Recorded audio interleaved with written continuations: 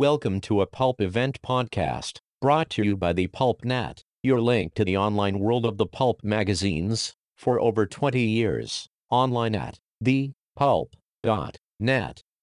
In this Pulp Event podcast, David Saunders, pulp art historian and son of pulp artist Norman Saunders, talks with Pulp Fest guest of honor, Gloria Stahl-Karn, about her career as a pulp artist. The talk was recorded on July 29, 2017, at Pulp Fest 2017 in Pittsburgh, Pennsylvania. Hello, can you hear me? Good. And can you hear Gloria's thing? Let's see. Introduce yourself. Okay, I'm Gloria Stahl-Karn. All right, so thanks everyone for being here. You're going to be sharing some time with Gloria Stahl-Karn. And she's a remarkable artist with a distinguished career. And just by a funny coincidence, when she was 17 years old, she happened to, just a happenstance, she ran into Ralph DeSoto, and it changed her life. And for a brief 7 years, if you don't mind my saying, she'll be 94 in November. Unbelievable.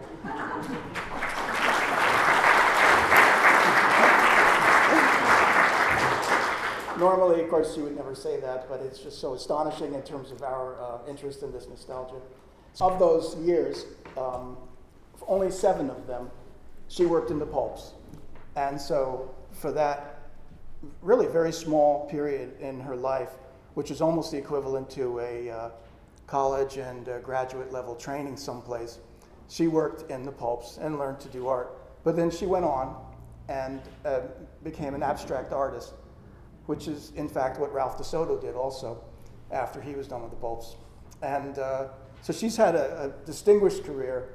Her work has been exhibited basically all over the world, and she's in museum collections and stuff.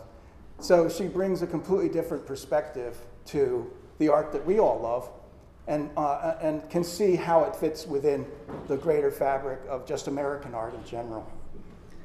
And I wanted to let you know that the Norman Rockwell Museum is organized an exhibition of her work that will travel nationwide. And yesterday, the Pittsburgh Post-Gazette did a beautiful article about her and the show and stuff. And I hope it's having a good impact. So, let's look at the first thing. I just want to briefly let you know that she came from an artistic background, and this is her father's work. Where's that little thing? This is Stoll and Thayer is the name of the company.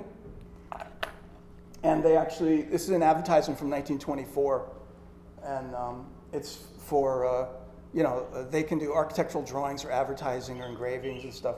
And it's Raymond Thayer and her father, Charles Stoll. And so that was her childhood growing up. And so she was 1 year old when this ad was circulated. And you might all know Raymond Thayer, who worked for Five Novels Monthly and Blue Book and stuff like that also. So that's part of her background. And her father was a distinguished military figure also, along with being an artist. And here she is as a young girl painting his portrait. And through their support and through her creative mother and stuff, Mayor LaGuardia had started the Music and Art. And she was in the second class that ever attended this sort of special school for New York City kids who were wanted training in music and art. And there's many distinguished alumni were in her class and grew up with that. And then, unfortunately, in her junior year, tragedy struck, and her father died of a heart attack.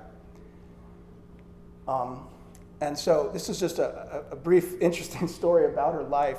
Her mom then took over and supported, there was only one child, and went to think, well, I have to support the family and get some income. And so she thought, well, the place I'd like to work at would be Radio City Music Hall. And so she went to the RCA building and got a job and began to support her. And so she was she was able to support Gloria. Gloria graduated high school, and then again had to support the family because it was still the Depression. It was 1938, and so she began to work at an insurance agency just as a file clerk, and they had to move to a smaller apartment and things like that, and it was tightening belt time. And one time, out of I guess youthful disappointment or something, she threw away her work and threw away her portfolio and was feeling discouraged. Can you tell us some more about the story about what happened and who else lived in the building with you at the time? And Well, I lived in a small apartment, and there was an incinerator in the hall. You all know what that is. And it's a chute where you dispose of your trash, and it goes down. And can you hear me all right? And yeah, just talk into it. and it was burned. So my stuff wouldn't fit down the chute. So people would put their newspapers on the floor of this little room where the incinerator was. And so I just put my collection, 4 years of high school artwork, on top of everybody's newspapers. And the next morning there was a knock on my door, and it was the janitor who had discovered this treasure, I guess he thought. And so he took it upstairs to an artist named Rafael de Soto, who was doing covers for pulp magazines. And the next day, the janitor knocked on my door and said that, told me what he had done with my discarded artwork. And he said, this artist thinks you have talent and he would like to meet you. So how long did it take you to get up to his apartment when they brought you that information? Oh, I just dashed right up there. That was that was one talent I had. If I saw an opportunity, I would move on it. And so I was enthralled to see his studio, and it was one room of his apartment. And the walls were covered with things like knives that had curls to them, and twists, and gun belts, and sombreros, and stuff like that. And who opened the door for you when you got there? Oh, when I knocked on the door, and it was kind of dark inside, and this character with this hat over his face opened the door kind of just a crack, and it was a little frightening, but I was on a mission, so I just introduced myself, and it turned out it was a model that Ralph DeSoto was using. Bill Magner. Bill Magner, if that name rings a bell. He posed for a lot of the artists that worked for the Slick magazines as opposed to the pulp magazines. Bill the Ghoul, they called him. Really? No. No. Well, it would fit. It would fit. So that was my introduction, and so I got to know the DeSotos, and they were the kind of people that had a lot of parties. They had a lot of friends, and my mother and I were invited to one of those parties, and so. Ralph not only got me started in doing magazine covers, but he also introduced me to the man I finally married, who was at one of these parties. So there's a lot of coincidences all ganged up together in this. That's right. But he said, you're a great artist, and you should be you have talent, and you shouldn't be discouraged. That's right, absolutely. So that's how I got started. And what he did was he got me a black and white illustration to do for one of the pulp magazines. And I did it, and I snuck out of the insurance company building. I wasn't supposed to leave the building, but I did, and I delivered the painting, the drawing rather. And the editor left me alone in her office while she showed it to the art director. And when she came back, she said, his name was Alex Portugal, and she came back and she said, well, Alex said, "We've had worse." So with that, I was elated because the implication was that they were going to take it anyway. But think about it, because that is the pulp in its bare essence, is like an editor looking at people walking in off the street saying, I think I've seen worse, let's go with it, That's part of the freewheeling spirit of pulp magazines, So that's how I got started. So I quit my job at the insurance company, and nothing happened. And 1 week, 2 weeks, 3 weeks went by, and finally I did get another assignment, and that's how I got into the pulps. These jobs are paying her like $4, $5, $6 a piece. So if you have to wait 2 weeks, I was in the big time. Yeah. So here's some up here.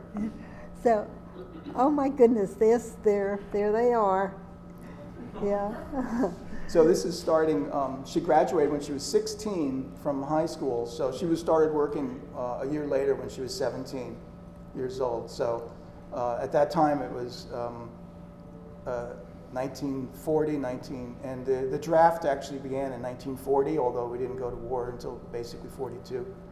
And so there was a wide, industry-wide depletion from mobilization of many able-bodied people. So opportunities showed up for Rosie the Riveter.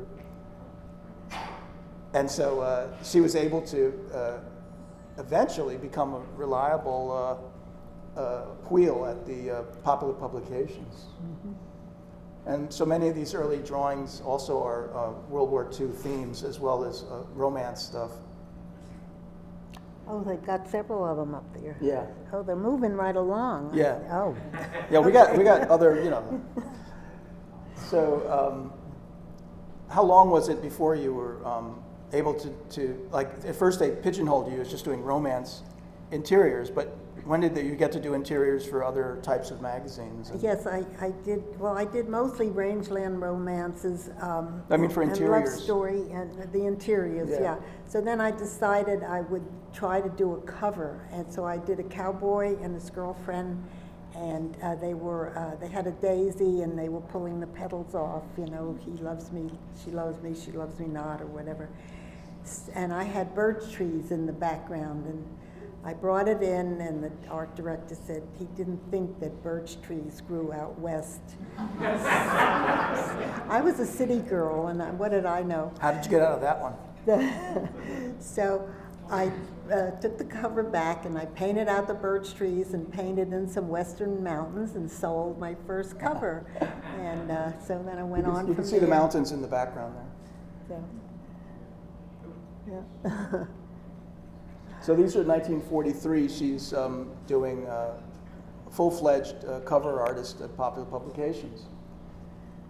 And in January 43, they went on a skiing vacation that was recorded in this family photograph. And you can see Ralph DeSoto and his wife Frances, who was a model in a lot of his stuff, and Gloria and her mother and a friend, and the gentleman that she met at the DeSoto's party, Fred Karn. He's there behind the ski, yeah, I think. I have little names on them all. So they were on a skiing trip. Oh my goodness. Yeah. And then she did this painting afterwards.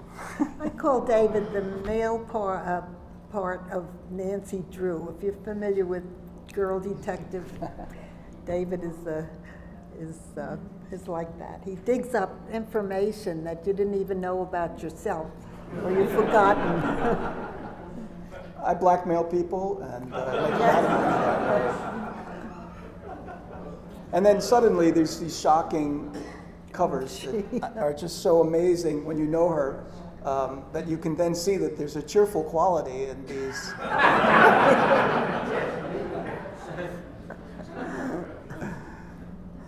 So here's like did you started working for Al Norton? Al Norton, yeah, and Peggy Graves and Jane Littell. Can you hear her? Speak into the mic. Oh, sorry. Sorry. So then you started working, instead of Jane Littell at the Romance, you started working with Alden and Harry Widmer for Rangeland Romances. Yeah. And how did you come up with these gruesome? Well, that's what amazed me, because I finally concluded that I must have had a shadow side, and I guess maybe everybody does. I don't know if you think about. Raise your hand if you have a shadow side that you. And somehow the interesting thing was that the artist had to come up with the ideas for the covers. The covers apparently had nothing to do with the stories inside the magazine.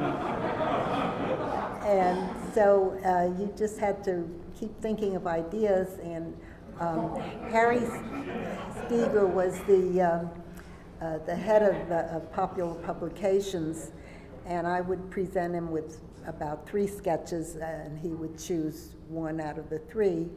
And then I'd wait a few months and I'd resubmit the 2 that he didn't accept that time.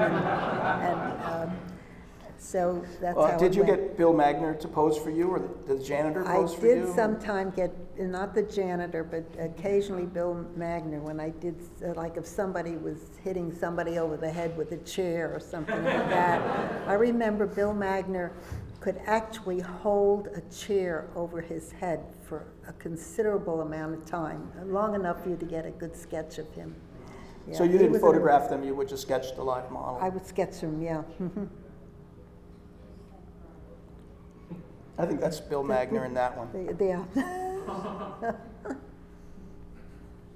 And then the thing about living in New York City, the New York Library at, I think it was 42nd Street and 5th Avenue, had a room they called the morgue, and it had boxes and boxes of photos.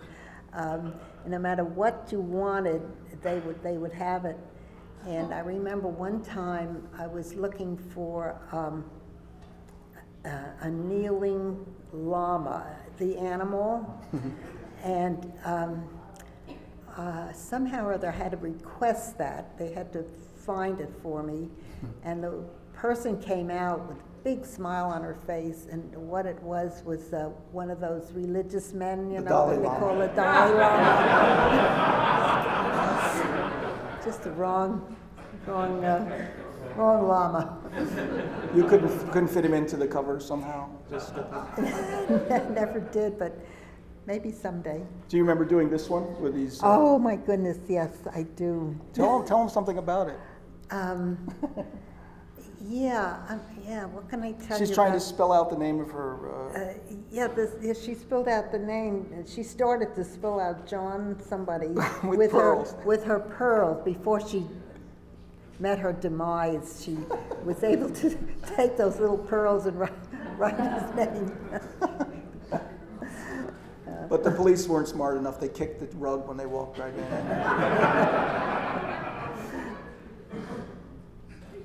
The snake. Oh, the snake woman. Oh my goodness. And you know, to this day, I keep wondering, where did these ideas come from? Because we artists had to present all these ideas, and it was so nice to be able to do the love stories and then do these weird things. I mean, it was. We're actually looking at these chronologically, so it goes back and forth from cheerful to gruesome in her life as she's inventing these. But didn't you say that you that the editors would try to help you cook up ideas sometimes? Yes, and particularly, I remember Harry Widmer. He was the editor of Rangeland Romances, and I really enjoyed talking with that man, because we would just chat about this, that, and the other, and next thing you know, an idea would surface, and I would always leave his office with an idea. It was so nice. Yeah. This is one time she's working for what's it called, Brand X, and instead of working for Popular Publications, she did this one thrilling cover, and it has a GS in the bottom there, right by the hand. But normally she'd never signed any of her work at all. So it's funny that in order to disguise her identity, she signed one, you know. For Yeah, we didn't sign those covers back in the day. So did you think your work progressed over those 7 years that you worked in the pulps, from when you were 18 years old till you were 25? I hope so, yeah. particularly the drawings. I could notice it more in the drawings, I think. I think that's a pretty adorable dog. It's so cute.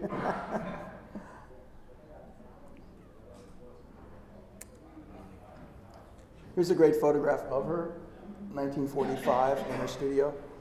Yes. She's walled off an area of her bedroom Yeah, with a at her screen. mom's apartment in Queens. Up until this time, she was sharing a studio with DeSoto and working half-time, like kind of at the very beginning, kind of as a studio assistant, but then just sharing his space and having a separate studio there next to him when he worked. But then she got her own studio, which was half of her bedroom at her apartment at home. Those were our mailboxes down at the bottom of the first floor of the apartment. Yeah. They still have a few of them in the Yeah, city. You know. do they? And they were made of brass, and you could pry them open like that. It was quite easy. We saw this one in the auction later tonight. And that one. I like this one. Yeah. Black Mask. Isn't it amazing that it's the same person did this and this, you know? Yeah. My light side and my shadow side. This one has a little signature on the bench. It's like a carving. I think it says GS. I can't remember. Is that Yeah. that's what I have? on GS there? I loves snuck Fred it or in. I something like snuck it in there.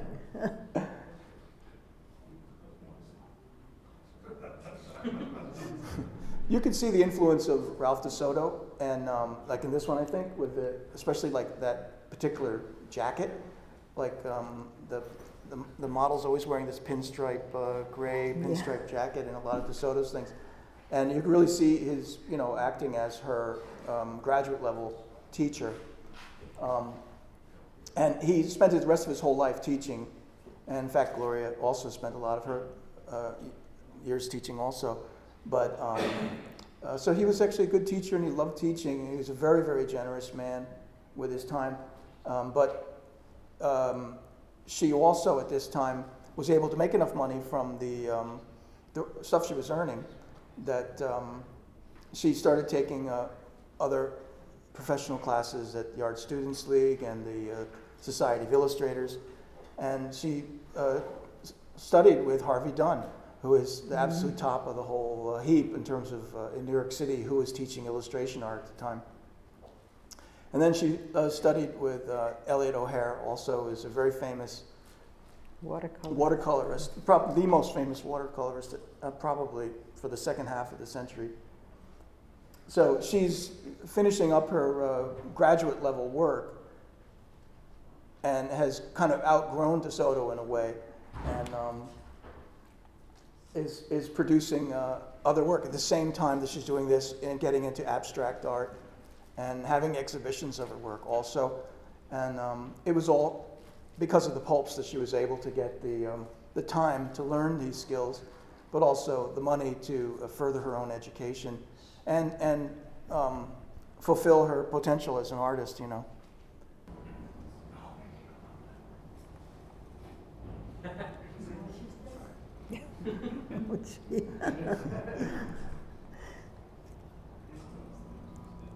So she worked with Alec Portugal at who was the art director at Popular most of the time, and so she overlapped with a lot of different great editors and stuff also. Do both romance and gory mystery? You were the only one, I think. I'm sorry. You can see by the end of her work that it's become much better than the stiff early drawings you were talking about when you first started, and that it was really a 17-year-old schoolgirl. And this is an original that was used when an agent picked up her work, and she was selling stuff through the fiction sections of magazines. And these are some of her very last pulps. And they're much more complicated and well composed and interesting colors. And David, wasn't she the only artist Weren't you the only artist to do both gory mystery and dreamy love? The only artist to do dream, well, Baumhofer was pretty darn good at both of those. But at Popular itself, like working at Popular, doing Popular Love, I don't know, maybe. DeSoto had a funny thing that he told her that she was the only woman working in the pulps at all. And But I think I've there never was understood. a woman earlier. Yeah, there was a woman. I've never understood that. Before me, I think. Yeah. But There's when a- I was working, as far as I know, I was the only woman. But there were at Popular, there were other women doing interior art also. But we'll have questions in a minute, though. I thought this is like a self-portrait. I've never asked you about that, but Oh, really? doesn't that, you think that? She's kind of cute. She's I don't very know. I don't cute. think it fits me.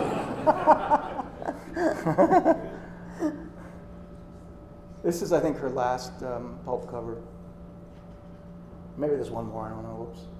And so, Here I good old am. Fred Karn, that was a oil and coal chemist, teaching and working for an oil company in Pittsburgh, and then teaching in Pittsburgh. Married her and took her, and together they built this dream house that they designed together. And she left New York and moved here to have some beautiful family, several of whom are present tonight. And here's their wedding. What is that? It's your wedding announcement. Oh my goodness. And so these are the forlorn viewers of romance pulps looking for her work. But that's supposedly a photograph. I mean, it is a photograph of the Popular Publications offices showing, all the different pulps that they were putting out. And this is one of her first successful sort of modernist things. It's an etching of a newsstand. I just thought it was funny that it's such a similar situation. And it won awards and was included in an exhibition at the Brooklyn Museum. And here's a picture of her working with Elliot O'Hara, the famous watercolorist. And this is artwork. That's my daughter sitting right there in the audience I don't now. know if baby Vera wants to stand up or not. I don't Come know. on, Vera. There's baby Vera again. And so here she is in Pittsburgh with her career as an artist, moving on.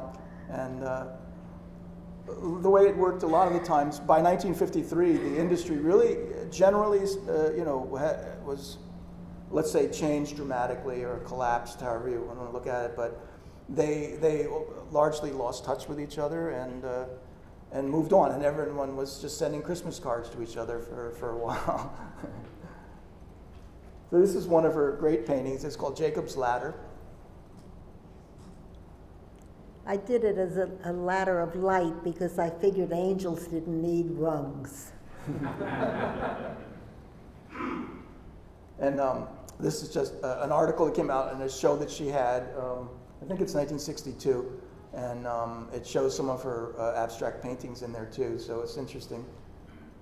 And this was illustrations that she did in 53 for The Joy of Dance, which is still in publication. These are her illustrations for that. So she was still having fun, I guess, earning extra money. This is Improving Your Language from 1956. And so she did these illustrations also. I particularly like this one. How did you find all this stuff? It really She wouldn't is. pay the amount I told her to. If she would have paid it, I wouldn't show these right now. But Oh my goodness. I like this, the two-headed dog. Don't mess up your sentences. And here she is with her work in 64. This is beautiful, Hope Rising.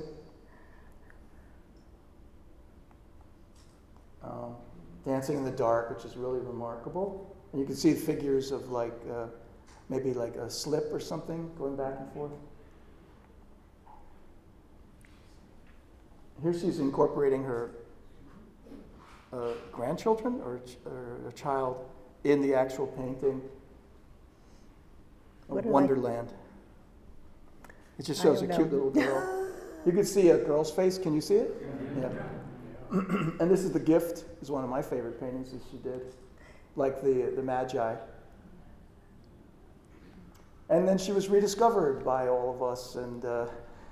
And what's it feel like to be rediscovered by I don't even remember that one. This is 1983, and and every now and then, they say, "Well, she did pulps and she did abstract paintings." But anyway, that's the end of our slide pictures, and I hope I haven't taken up too much time. Well, But this is wonderful. It was kind of educational for me because they dug up stuff that I'd forgotten about for years and years. As I say, he's Nancy Drew's counterpart, male counterpart. it's very weird because in America, lots of artists, no matter how famous they are, as like a Picasso type thing, even Picasso bristled so much at being that only people would buy my Blue Period stuff. They just don't like my Cubist stuff. He really, truly said that, and so it's not unique to America or to just pulp art that an artist is looked at in different ways by different audiences or something. So I don't know how at 93 and a half you're an art teacher, you're an abstract artist,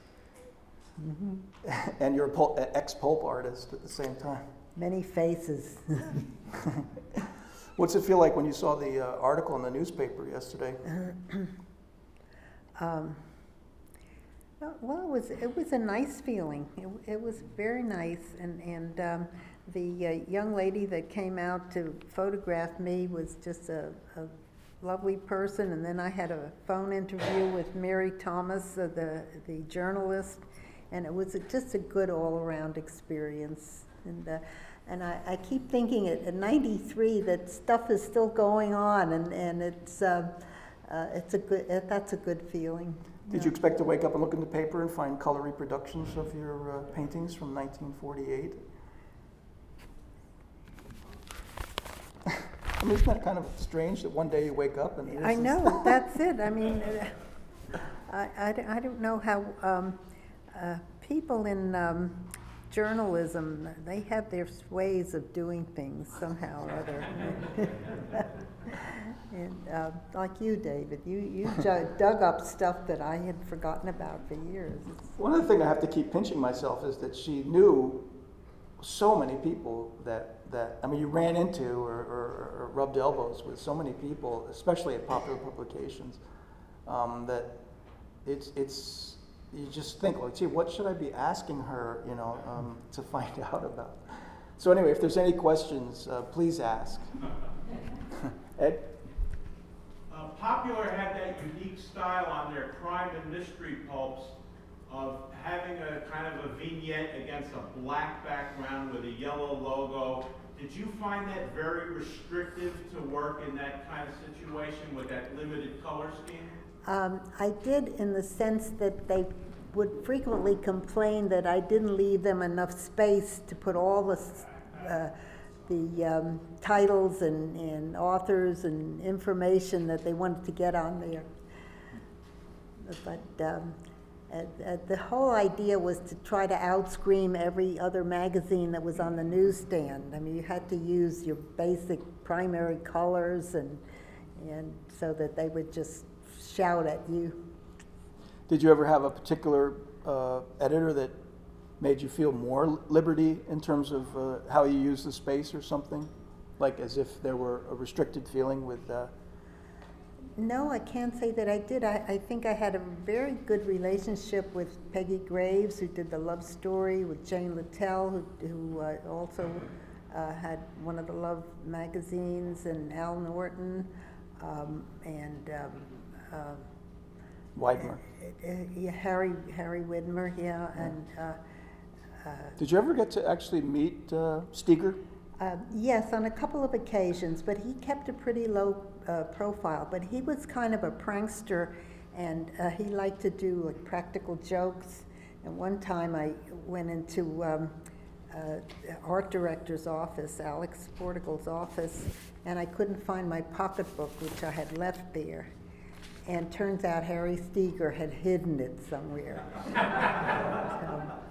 And I thought of him as, you know, the head of the outfit, and I didn't think he would stoop so low as to be a practical joker.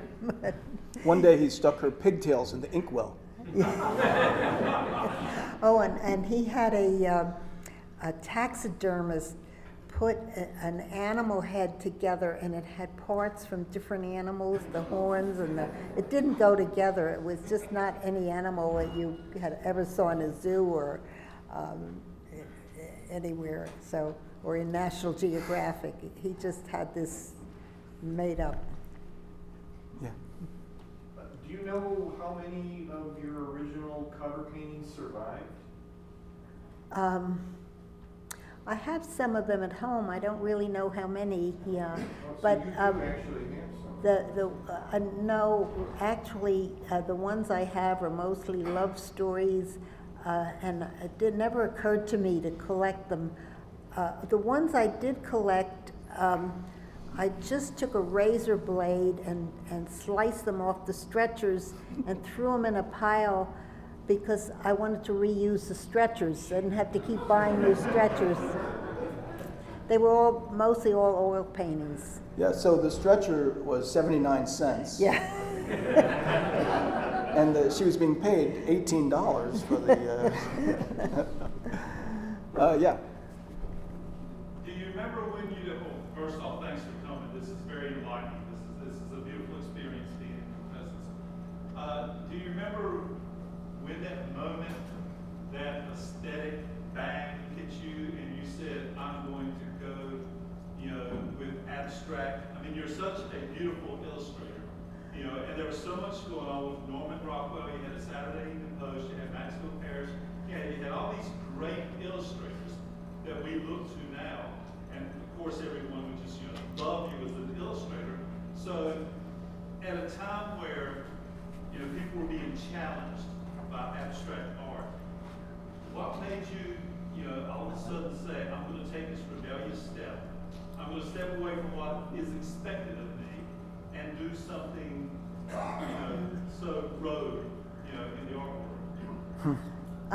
That's something, you give me something to think about there. I don't know, I just had this desire. I used to love to go to, you know, the galleries and see what was going on. People like Ben Shahn really influenced me, and trying to think who else, Gottlieb. I just was kind of pulled in that direction, and I just wanted to, you know, see what I could do. And I found it kind of a challenge to do something that was not so representational. Many other artists, in fact, I think most artists were exploring and experimenting with abstract art at the same time that they were illustrators, even Rockwell and my father and stuff. But also, you were in art schools with other young artists all during those years, and that must have been a pretty fertile group of people that. But actually, when I went to the Art Students League, it was more for anatomy. Mm-hmm. Robert Beverly Hale was my teacher, and he was absolutely amazing, what he knew about the human body, you know, from the bones and then the muscles and the skin and then the clothed figure. And then also I took courses in printmaking, etching, Mm-hmm. and the one you do on a stone, lithography, yeah. Michelle? What did your husband think of your stunning detective magazine cover? Oh, he was always very supportive, yeah, and which I appreciated. My husband was a chemist, yeah, and he didn't really know much about art, tell you the truth. So some of the mad scientists, perhaps?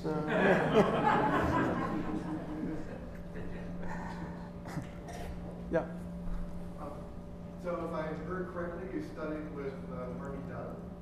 Harvey Dunn, yes, he had a private class, and I can't remember where it was held, but I beg She your said, pardon. no, she didn't think it was. Did he say Grand Central? Yeah, well, he taught at Grand Central until 42, and then after 42, he didn't teach there, so. It was in somebody's studio, and I just can't remember. But What do you feel you learned from studying? well, we had models posing for us, and he really got us to see a color and, you know, greens and the shadows and that sort of thing. So I learned a lot. I was not there for very long. I don't remember how long, but I just felt like he had a lot to teach. Yeah. You said that he had like about observing things closely and Yes. seeing more complex stuff. Oh, yes, absolutely. Yeah, he really made you look, made you see. Yeah. Did you, in the 40s, did you ever entertain the idea or had the inkling to do either comic work or paperback cover work? Never occurred to me, no. But I just stuck with the pulp magazines. Yeah. Did you ever have your husband do modeling for you? Did Fred model for you? My husband, did you say? Maybe, you know, a couple times, but not a whole lot. But he would have made a good model. He was a very handsome man. I just have to ask one more fun thing, that the janitor that brought the stuff up to her door for this, what's that called? The incinerator, no. yeah. When there's like an intervention in your life, like that's it. Can you describe him? Oh, yes. Actually, he had been an English teacher at one time, so he was an educated man, but he had a very craggy face, and I could see why he would be the perfect model for Raphael de Soto to use in the kind of covers he was doing for the pulp magazines. And So he knew all about De Soto because he was modeling in the studio. yeah, yeah. But along with these gruesome janitor and this gruesome Bill Magner and this eccentric De Soto, Frances De Soto was also the hostess, basically, of the whole apartment. She was, and the De Sotos were very sociable. And did I mention that it was one of their parties that I met my husband? And so She was a fashion designer. Frances was? Yeah, I didn't for remember like that. Bonwit Teller, and a really distinguished person also, and so that's probably why she was so at ease being a social thing. Well, we're going to wrap it up with one more, and that's it. How did that thrilling love get in the deck? Was that a reject from Hopper? You know, that's a good question because was that Street and Smith? No, Thrilling. Thrilling was just Thrilling, Pine, yeah. I think that's the only one I did for that magazine, and It's the only one I found. but I stuck with Popular because that was really my home base, and they had so many magazines, it was enough to keep me busy. Yeah. I said that was the last question. I think we're getting the. Yeah. That- All right. Thank you all very, very, very much.